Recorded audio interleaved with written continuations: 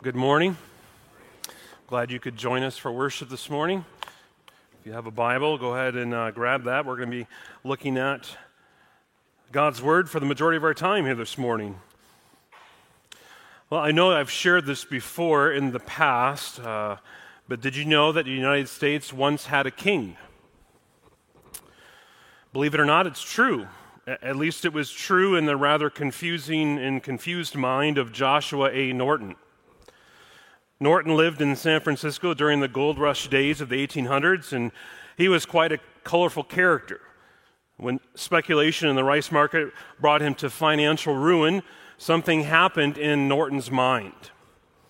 He declared himself king of these United States. It might have been a practical joke or maybe a result of a clouded mind. Whatever the reason is, Norton's pretending soon grew into a full-blown delusion. In 1859, he published a proclamation that he was king according to the act of the California legislature. He found a sword, stuck a feather in his hat, found a cape, and marched through the streets in costume. And the citizens of San Francisco were amused by this ploy and so played the game with him. They gave him recognition with free tickets to special events. He was invited to a gala of opening nights. In fact, they allowed him to collect a small tax and issue his own currency. And usually it was done in a spirit of fun. But Norton, for him, it was serious business.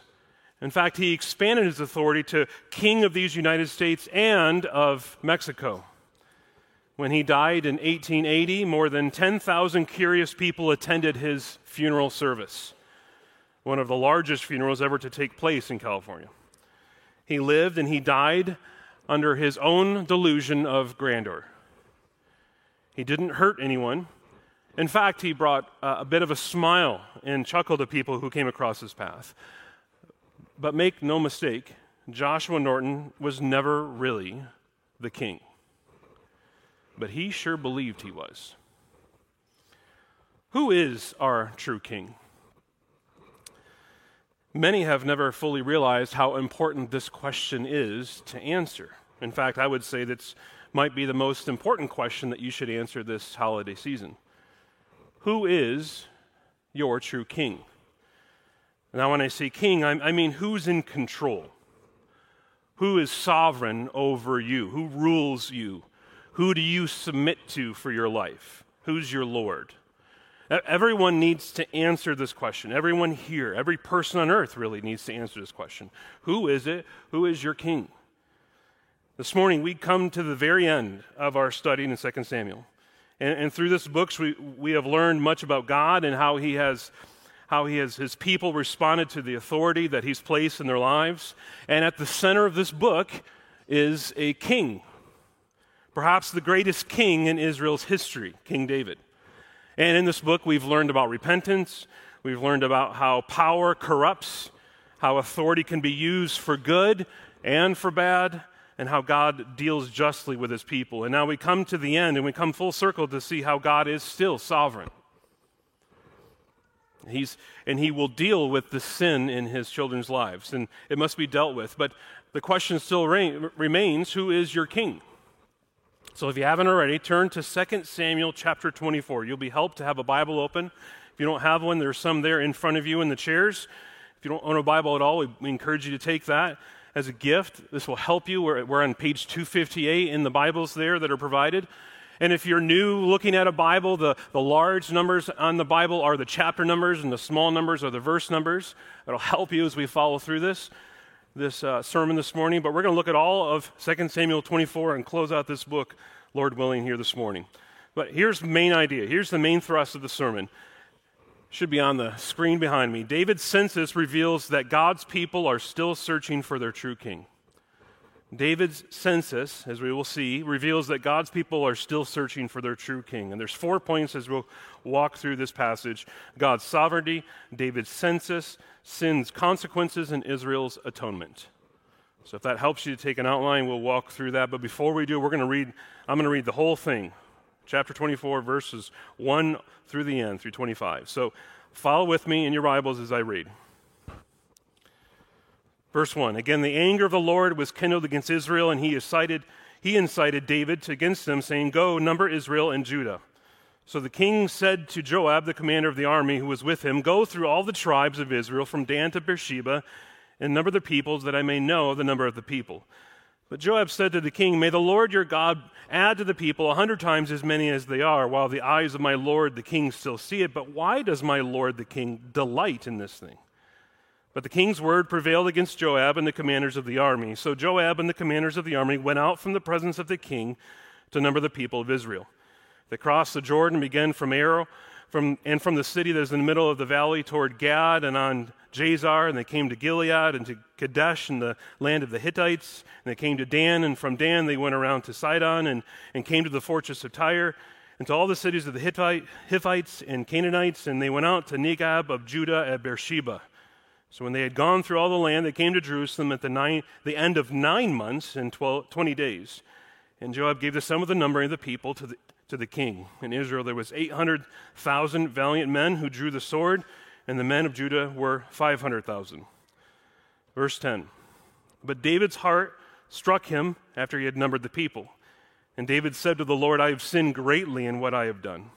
But now, O Lord, please take away the iniquity of your servant, for I have done very foolishly." And when David arose in the morning, the word of the Lord came to the prophet Gad, David's seer, saying, "Go and say to David, 'Thus says the Lord, 3 things I offer you. Choose one of them, that I may do it to you.'" So Gad came to David and told him and said to him, "Shall 3 years of famine come to you in your land? Or will you flee 3 months before your foes while they pursue you? Or shall there be 3 days pestilence in your land? Now consider and decide what answer I shall return to him who sent me." Then David said to Gad, "I am in great distress. Let us fall into the hand of the Lord, for his mercy is great, but let me not fall into the hand of man." So the Lord sent a pestilence on Israel from the morning until the appointed time, and there died of the people from Dan to Beersheba 70,000 men. And when the angel stretched out his hand toward Jerusalem to destroy it, the Lord relented from the calamity and said to the angel who was working destruction among the people, "It is enough, now stay your hand." And the angel of the Lord was by the threshing floor of Araunah the Jebusite. And the Lord spoke to the Lord. Then David spoke to the Lord when he saw the angel who was striking the people and said, "Behold, I have sinned, and I have done wickedly. But these sheep, what have they done? Please let your hand be against me and against my father's house." And Gad came that day to David and said to him, "Go up, raise an altar to the Lord in the threshing floor of Araunah the Jebusite." So David went up at Gad's word, and the Lord commanded. And when Araunah looked down, he saw the king and his servants coming to him.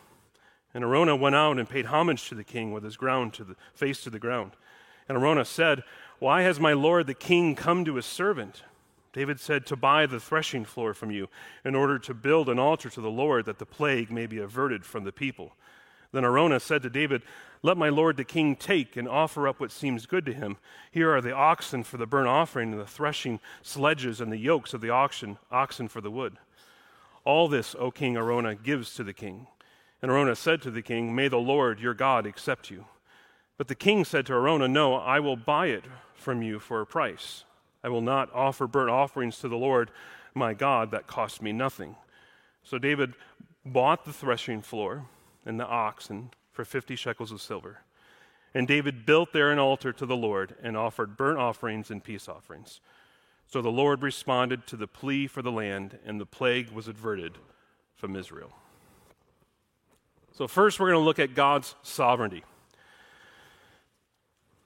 What is the first thought that comes into your mind when I say God is in control? For many of you here, it might bring comfort to you. For those that struggle with common fears and even deep-seated terrors that afflict you, hearing that God is in control can bring peace. It's a relief to many that are suffering that God is in control. And yet when others are seated here, some hear that word, God is in control, and they begin to get angry. A person who has had much suffering in their life and affliction might not find comfort in those words and would struggle with the doctrine of God's sovereignty.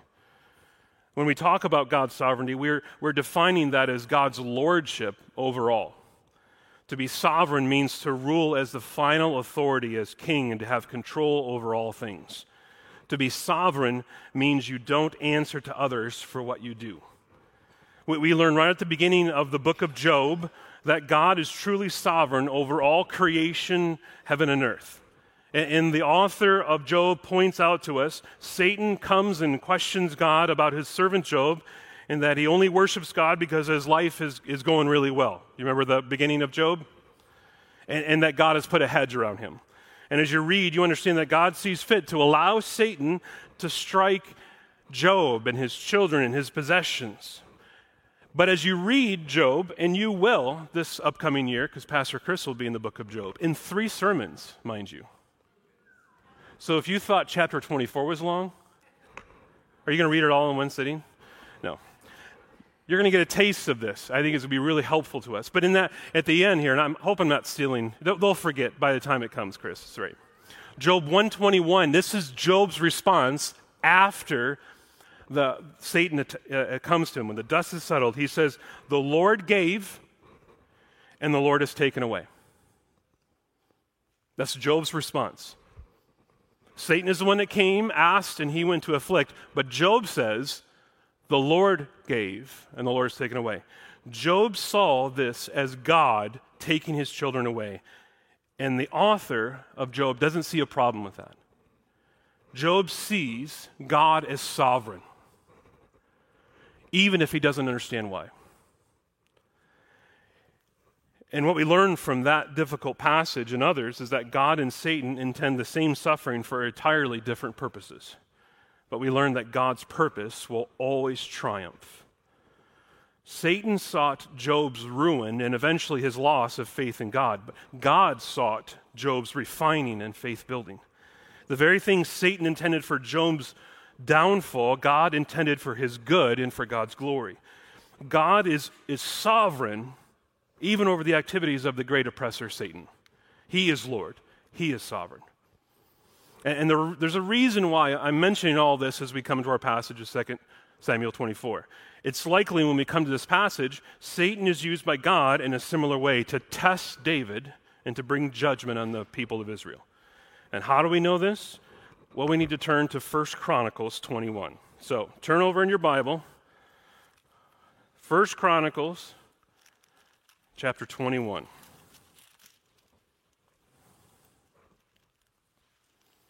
You can turn. I'm going to read it regardless if you turn.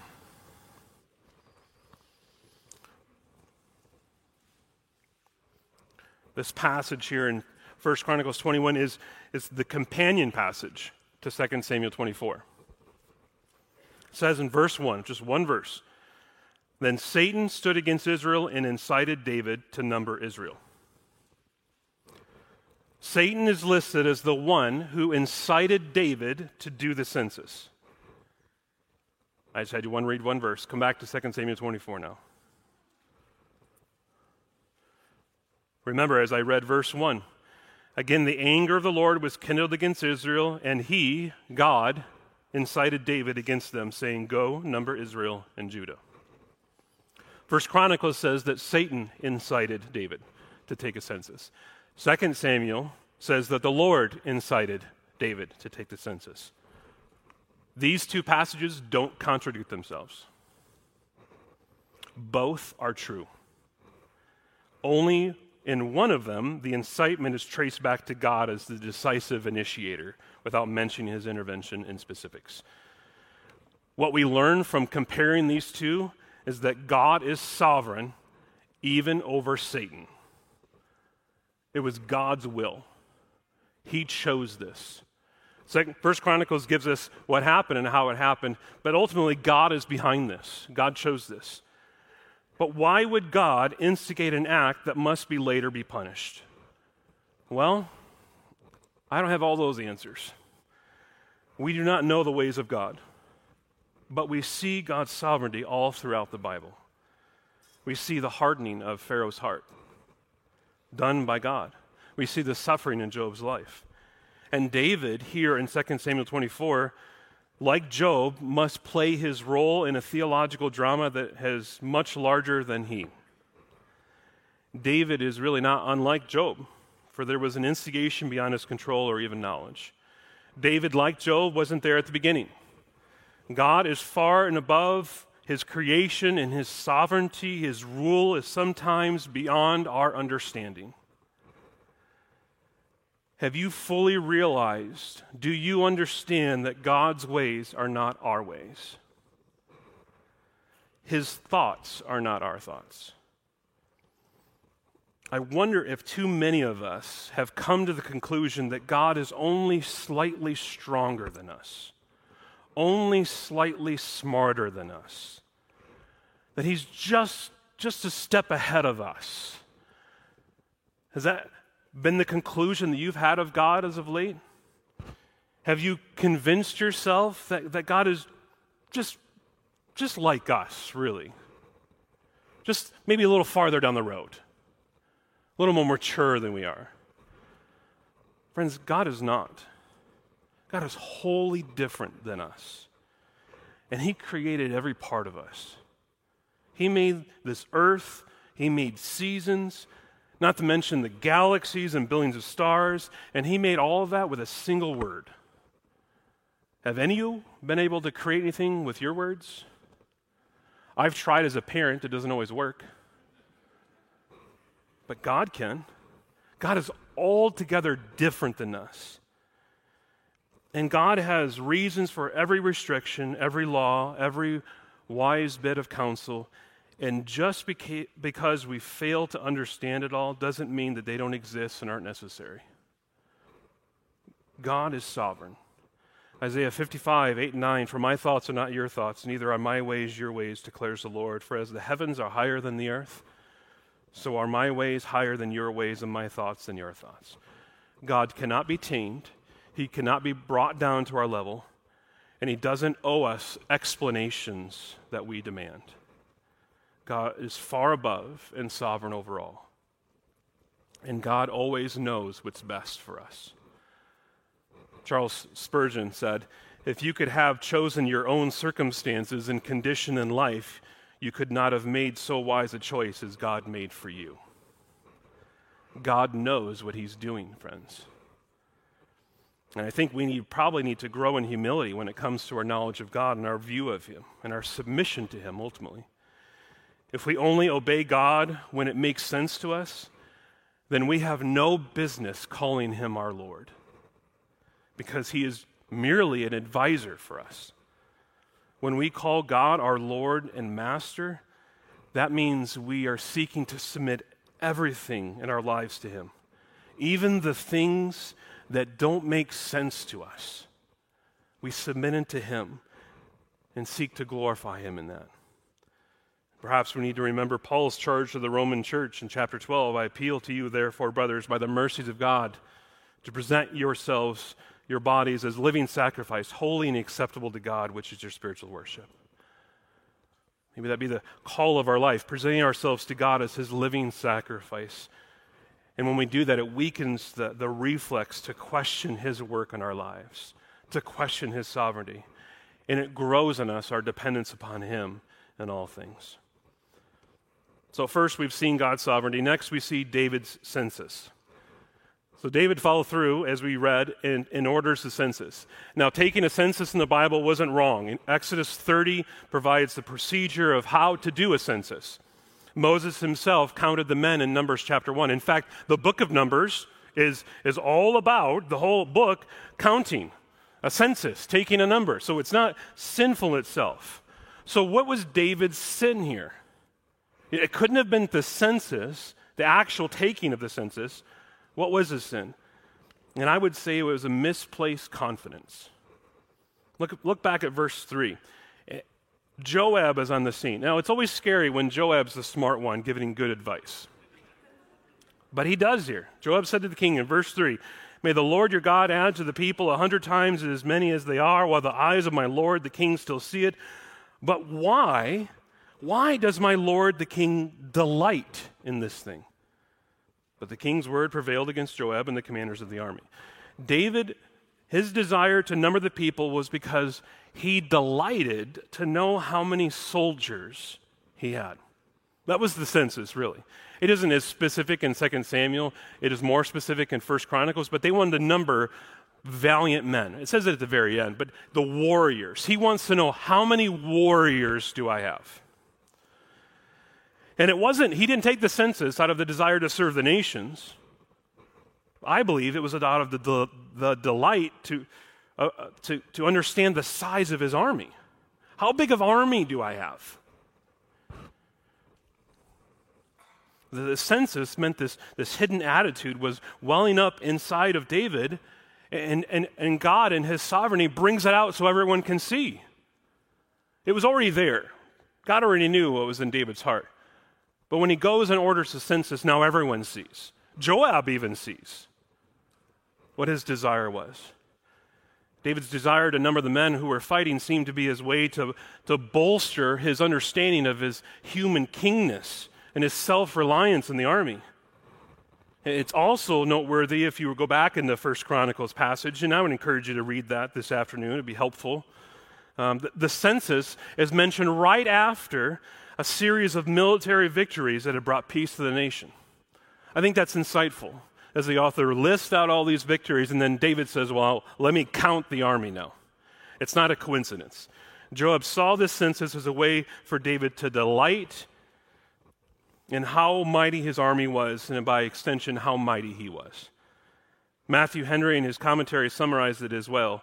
He said, it was proud confidence in his own strength. By publishing among the nations the number of his people, he thought to appear the more formidable, and doubted not that if he should have any war, he should overpower his enemies with the multitude of his forces, trusting in an arm of flesh more than he should have done, who had written so much of trusting in God alone.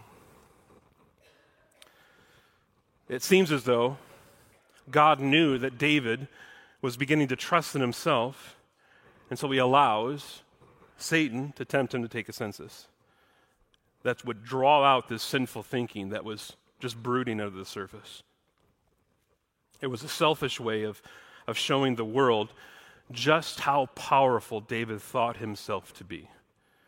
And he was forgetting God and the power that God had shown him. He was forgetting that God was the one who placed him as king.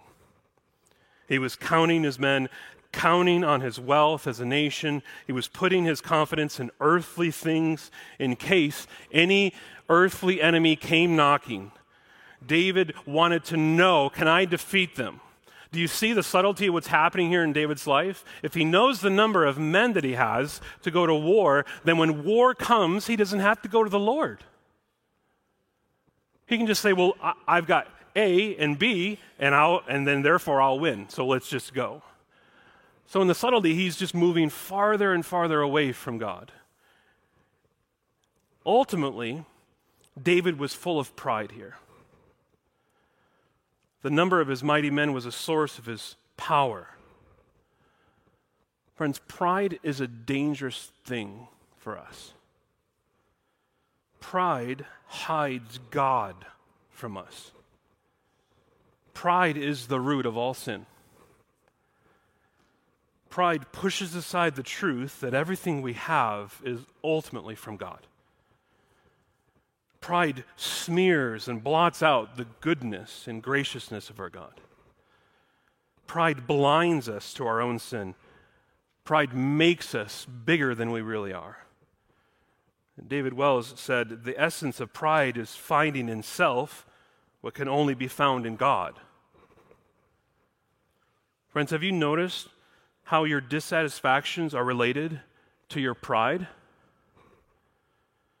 Pride is the root of misery in our discontented rat race of a world that keeps pushing us to get more, to be bigger, to be better. So how can you grow in your satisfactions in life and in church and in your job and in your family and marriage and in your kids? How are you to grow with more humble contentment? It's by attacking your pride. See, Satan is just using your pride to make God look bad. Satan is tempting us too. Our flesh is inciting us, and we are choosing to sin. No one makes you. And we learn from the Bible that God is still sovereign over it all. He allows us to pursue sin, not because he delights in it in any way, but because it'll draw out our hearts, and hopefully that we would see ourselves and that we would seek to kill the pride that still lingers in our hearts. And friend, we learn from this that we need to destroy our pride. If you want to kill pride and you want to fuel contentment in your life, you need to study and learn God's word. It comes from understanding the Bible. See, Satan incited David to sin, so what should have David done? David should have turned to God, turned to Gad, the seer that we'll see later, and asked God for help through prayer, and he would have answered. We learn from James chapter 4:7, submit yourselves therefore to God, resist the devil and he will flee from you. Turning to God, submitting yourself to him, and Satan will flee. But to David, the idea of a census, initially to his flesh, this looked really good. I've won all these battles. Look at me. I'm now this king, this mighty king that was going to happen. And now I get to have this security of knowing that no one can come after me. A census would be this ego boost. And David really didn't want God's insight. He wanted to listen to Satan's voice. And by failure to employ the means of grace that God had provided, he fulfilled what was incited by Satan, and he does the census, and in so doing, he rejects God. But the census would be dealt with. That's the third point. Sin's consequences. The judgment that we read earlier was pronounced on Israel for David's sin. It doesn't exonerate the nation. The judgment comes to the nation of Israel because David had led the nation of Israel to sin. From that, we learn that we suffer for the sin of others. We are constantly, do you recognize that? Suffering for the sins of others. We've seen it in our own nation, haven't we? The Bible often regards foolish or wicked leaders as a sign of God's judgment on a nation. The sin of its leaders has a way of filtering down to the followers, and soon it becomes, as a whole, rotten. In the Old Testament, we see God bringing judgment to a society, and when he does it, it's because that society has become violent and depraved. Like Sodom and Gomorrah and Nineveh, God will judge those who have turned against him, who have found their hope in someone else. And God doesn't delight in pouring out his wrath. No, he's slow to anger, he says. So how does this connect to the people of Israel here? Well, as we've looked at briefly, the census was primarily oriented towards the military. Israel was becoming a nation like its neighbors and would eventually only dominate and conquer others. If it was unchecked by God, they would become a nation just like every other nation. But that wasn't God's plan for his people. And so he steps in and he judges them. And God gives the punishment. In fact, he gives it to David to choose as leader. Verse 13, as we read, So Gad came to David and told him and said to him, Shall 3 years of famine come to you in your land, or will you flee 3 months before your foes while they pursue you? Or shall there be 3 days of pestilence in your land? Now consider and decide what answer I shall return to him who sent me. David has to choose the punishment for his people. 3 years of famine, 3 months of enemy attack, or 3 days of a plague. And David chooses the 3 days of a plague, the shortest punishment. And David really is choosing the character of God here. He's counting on the hope of God's relenting in the midst of judgment. David was hoping in the mercy of God. In a sense, though, this judgment is really an act of God's mercy on his people. God would have been justified to wipe out his completely for the sin. He would be justified to do the same for us, but he doesn't. We are a crooked and rebellious bunch of people who continually spurn the goodness of God, and yet God shows mercy. You see, friends, if we're to understand the depth and breadth of our depravity, what will surprise us is not God's judgment, but God's mercy. That he would show mercy at all to us. See, if we're against the idea of God's wrath, it may be because we feel in ourselves that we're not guilty, that we really don't deserve it. See, the more we're convinced of our own manufactured righteousness, the more God's wrath is just gross to us because we think, I'm good enough. However, the more we see ourselves as guilty in our sins, the more His grace and His mercy become beautiful and amazing. Well, David sees the judgment happening. David sees the angel striking down the people, and he's broken. He cannot bear to see it. He really is a leader. He offers himself. Did you see that in verse 17 that we read?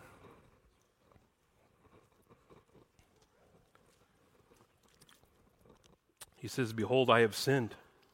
I have done wickedly. But these sheep, what have they done? Please let your hand be against me and against my father's house." Eventually, we see God relents the judgment. But this prayer, this asking of God hangs over the house of David. And it waits for an answer. This prayer that David has hangs in history from that moment all the way forward. It's significant. These are just sheep, he says. Essentially, I'm the shepherd. Let your hand fall on me, the shepherd, and not the sheep. And 1,000 years later, Jesus said, I am the good shepherd. The good shepherd lays down his life for the sheep. David, in this, unbeknownst to himself, is pointing. He's pointing forward. He's throwing the pass for you football fans from 2 Samuel 24. And it's caught in John 10 with Jesus recognizing, I am the shepherd, the good shepherd. And he says, he says, I am your king, I'm the son of David, let your hand of judgment fall on me. Death is falling on God's people, and Jesus steps in and cries to the Father and asks for judgment to fall on him, and God answers his prayer. And the hand of judgment does fall on Jesus. It fell on David's offspring at Golgotha, near Mount Moriah, as we see, near the threshing floor of Verona, near the Temple of Solomon. Jesus hangs on the cross. And just like when the father's hand of Abraham was raised over his son Isaac, God's hand was raised over Jesus. But this time, his hand is not withdrawn. There's no other alternative when Jesus hangs on the cross. There's no other substitute to come in and be sacrificed.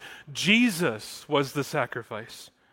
Jesus was the sacrifice to which all other sacrifices in history have pointed to. He is the one who died in our place. And all of God's judgment for our sins fell on Jesus Christ on that day. Isaac was spared after a journey of 3 days. Jerusalem was spared after a plague of 3 days. And after 3 days, Jesus rose from the dead as a declaration that sin has now been defeated. Your judgment is gone. And because of Jesus Christ, your life is found in him and him alone. The good shepherd died for his sheep. Amen. And David is just an example to showing us. But there's even more in this that I find very good and very helpful in David's words. Coming back to verse 17, the very beginning of it, you catch what David says. He says, behold, I've sinned and I've done wickedly. Friend, this is so important for us to understand as Christians. This is a mark of someone who's regenerated, who's made new. This is what it looks like to be a Christian, to say this. It's not that we don't sin, but when we do sin, we repent of our sins and seek the forgiveness of God and from others that we sin against. And so parents that are seated here, and you're desiring to raise your kids to love the Lord, to understand the Bible, and to repent, are you looking for salvation in your child? Perhaps you're looking for fruit to see if they actually are a Christian. And you should be looking for regeneration, but it starts here. It starts in verse 17. Does your child grieve for their sin without help from dad and mom? On their own. They recognize it. They feel the conviction of the Holy Spirit in their lives. and they seek out forgiveness from God and seek out forgiveness from mom and dad and from others they've sinned against. It's not the only sign, but friends, it has to be the first sign that my child is actually regenerate, that they actually are converted, they're new, they're in Jesus Christ. They have this issue with their sin. And if they don't, friends, then we dare not label them a Christian. See, David's confession of sin is a model, not only for our kids, but it's a model for us to follow. And if you're unsure, don't pressure your child. Keep sharing the gospel with them. It's not up to you to save them anyways, parents. Who does the saving? Should be an easy answer. Yeah, God does the saving. He's the one that regenerates your child. You don't. I believe one of the great mistakes we as parents make is labeling our kids as Christians simply because they prayed a prayer or went to camp or they went forward or raised their hands. Friends, raising your hand outwardly does not make you a Christian. Only God does the work of regeneration. And so, parents, be patient and look for fruit of repentance. Look for other fruit of repentance, that their desire to pray, the desire to read God's word. If they have no desire to read God's word, we looked at as evidence, right, as a Christian to want to understand God's Bible, the Bible that we have. As they look to serve and give energy and time, and they have conviction of their sin, parents, that's what we should be looking for in our kids. And don't be disheartened. Again, it's not your job to save them. Just continue to pray and preach. Glory in the gospel of what God has done for you. And be careful not to put them into the family of God if God hasn't done it already. Really, David's confession for us is an example. It's a beautiful example of what it should look like in our lives. It's a beautiful example of what it should look like in your marriage, of saying these to each other and your spouses. When was the last time you confessed your sin to God and to others? Friends, if you have to think long and hard about that, if it's been so long, maybe you need to reevaluate where you're at in your spiritual walk. This should be on a daily basis. It is, for me it is. Maybe I'm just a really horrible sinner, although I know I am. But it's a daily basis because I daily sin. How often do you repent of your sins? How are you doing it, admitting and turning from your sins? See, I pray that we as a church would be humble people, recognizing our sins by the Holy Spirit's help and be quick to confess our sins to God first and to others who we sin against. And God is faithful and just to forgive us of our sins. So, those are the first three. Here's the last point, Israel's atonement. The last section is atonement for sin, and how do you atone for your sin against God? Sin has to be dealt with. What do you do with your sin? Well, in our passage, David knows his sin. He recognizes his sin. He knows what must be done. Atonement must be made. Verse 21, Araunah said, "Why has my lord the king come to his servant?" David said, "To buy the threshing floor from you, in order to build an altar to the Lord, that the plague may be averted from the people." The site, as we read, wasn't acquired by power. He wanted to give it to him. He wanted just to serve him. And David said, "No, I'm going to purchase it legally and fairly." And the site would be the place to build an altar for the sacrifice of sin. David knew what must be done. His sin had brought the wrath of God, and sacrifices must be done to satisfy God's wrath. And so the last verse of the book says, David built there an altar to the Lord and offered burnt offerings and peace offerings. So the main purpose was to atone for human sin by propitiating, by satisfying the wrath of God. And God responded to the plea for the land, and the plague was averted from Israel. So God responds by removing the plague. God answers when sin has been paid for. What David did at the threshing floor of Araunah was of historic importance. A number of years later, David's son Solomon would build the temple at this place, where burnt offerings would be offered for the ongoing sins of Israel for a long time. If you remember all the way back in 1 Samuel, at the beginning of 1 Samuel, remember these two books are really one story. 1 Samuel begins with Elkanah and his family going to the temple at Shiloh. And why were they going to the temple? To offer sacrifices. And the corrupt priests were there. You remember them? The last chapter of 2 Samuel is King David offering sacrifices on the place where a future temple would be built. David would be a better leader than Hophni and Phinehas that we read in 1 Samuel, the sons of Eli. But David was still deeply flawed. And the book ends, really, with the promised king still fully unrealized. David was Israel's great hope, but he wasn't the king they needed. David was Israel's greatest king, but he was a great sinner, and he couldn't save his people from their sin. See, David in this passage wishes he could die for them here, but he can't. David's inadequacy to save his people in any final sense from their enemies and wrath of God is clear in this book. And yet this book ends with these final scenes. It brings great anticipation of the Son of David who would come thousands of years later. David wants to die, but he can't, and yet his seed would. And what we learn at the very end, and we're reminded as we finish the book, is that we need a better lawgiver who can both keep the law and fulfill the law, and who will redeem us when we break the law. We need that. We need one who is able to build a glorious kingdom that can never be shaken. We need a shepherd who cares for the sheep and who will not abuse the sheep and neglect the sheep. And we need a priest that can give the final sacrifice that cleanses us from our sins. What we need is a king who is willing to leave his throne to die for his people, to secure them for a place in his kingdom forever. This year as Christmas comes, we gather as families to celebrate. We come to remember and rejoice in the one who came as the righteous king that God's people have longed for. A short distance from the threshing floor of Arona, the perfect and complete sacrifice for the sins of the whole world was made when Jesus died on the cross. See, from first to last in these two books, David's life is meant to point us to Jesus Christ. It all happened. It's all real, but it points us to Jesus. Now, there's a few different ways you might have listened to the sermon this morning. First, there are those of you here today who are growing in your walk with Jesus, and you rehearse the gospel regularly. You love joining with the gathering of the church on Sunday.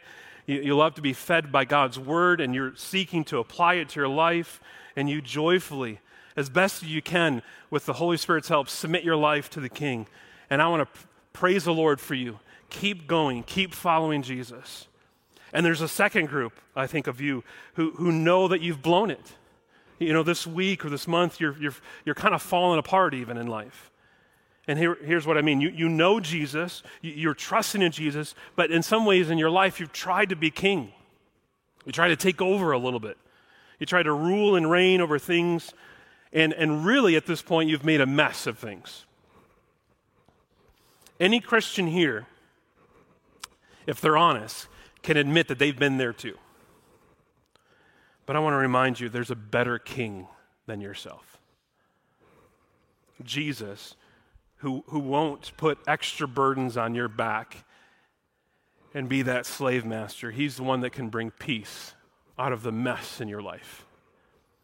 And so I want to encourage you to run to him this morning, to submit your life to him in its fullness. And yet there's a third group, I think. You are your own king, and you're happy with that arrangement. Life seems to be floating along just fine, and you feel like everything's good. No big issues. I mean, at least you tell yourself you're happy. And ultimately, you're just like Joshua Norton that we heard at the beginning, strutting around the city like you own the joint, calling yourself internally, I am king. I am in charge. You've made yourself king over your life, and you're good with that. But deep down, if you're honest, if you spend time reflecting, you know there's a problem. You just don't know what to do about it, and you might not want to do anything about it. And you know who's on the throne. It's you. And in your pride, some of you want to stay on the throne of your life until the day you die. And you think, I don't need God. You have you. Everything's fine. But you need to listen, friends. Your rightful king and his tender patience will not always be there. There will come a day when this king will return as judge, and on that day, any notion of indifference from this king towards your rebellion will evaporate like our breath on a cold day. The Bible says that on that day, men and women will try to hide in the mountains, and the mountains will flee before the coming of the Lord. Think about that. How terrifying is that picture? The mountains will move because of King Jesus. You know the mountains. We live in the most beautiful area in the United States. We see a mountain on clear days. Mount Rainier is going to get up and move because Jesus is coming. I'm not making this up, friends. And you think that you can stand there, proud, full of yourself, and somehow Jesus in his coming will somehow cower to you? It's not going to happen. And I warn you this morning because I love you. You need to repent. You need to humble yourself, and you need to believe in Jesus Christ. There are a lot of people shaking their heads because they know what it means to follow Jesus. So if you have questions, just look at those, and they'll tell you. They'll give testimony of what God has done in their life. It doesn't mean life automatically becomes easy, but it gives you hope beyond this life. And that's why we shake our heads with a smile on our face, because we know what it means to live in obedience to God and his word, and we find joy in that. And so, friends, I encourage you, I implore you to repent of your sin, of trusting in yourself, and to trust in Jesus Christ this morning. Christmas is in a week, 7 days from today. Christmas is one of my favorite holidays because you can see and hear the gospel so clearly of those that are involved in that morning when the king was born. On Christmas, the angels did not sing, "Here is how you can work so that you can reach heaven." That's not good news. No one would want to sing about that. They didn't say, "Now unto you is given this day a course on how to be a good person." They didn't say that. No, they sang of the coming king that came to rescue us. Come, thou long expected Jesus, born to set thy people free. Come, thou promised rod of Jesse, of thy birth we long to hear. Born thy people to deliver, born a child and yet a king, born to reign in us forever, now thy gracious kingdom bring. They sing of what Jesus has done for us.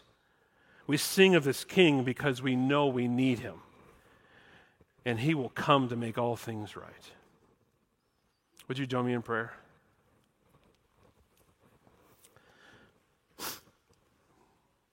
Father, we long to sing and to proclaim the good news of Jesus and his coming to earth to save us from our sins. Father, we thank you for Christmas. We thank you for this holiday in your providence, a holiday celebrated throughout the world, that we as Christians get to talk about you. What glorious providence you've given us. But even as Christmas comes, some of us recognize that we need your presence more because we've made a mess of our lives. And the answer is that we come under your kingship of Jesus. We know this because we read that you are the one who holds everything together. For many of us here who think that obedience is the only way to heaven, may they see clearly in your scriptures that it's only through the obedience of Jesus Christ that they can be saved. And through Christ, we are qualified to receive the inheritance to be sons and daughters of the King. It's only because Jesus took our unworthiness upon himself that now we can become worthy. We thank you, Jesus. And Father, help us to live lives that please you, reminding of ourselves of the love that we have for our King. We thank you that we can celebrate you and what you've done for us. And we pray that you would be honored and glorified in our lives as we leave this place today. For we ask this all in Jesus' name. Amen.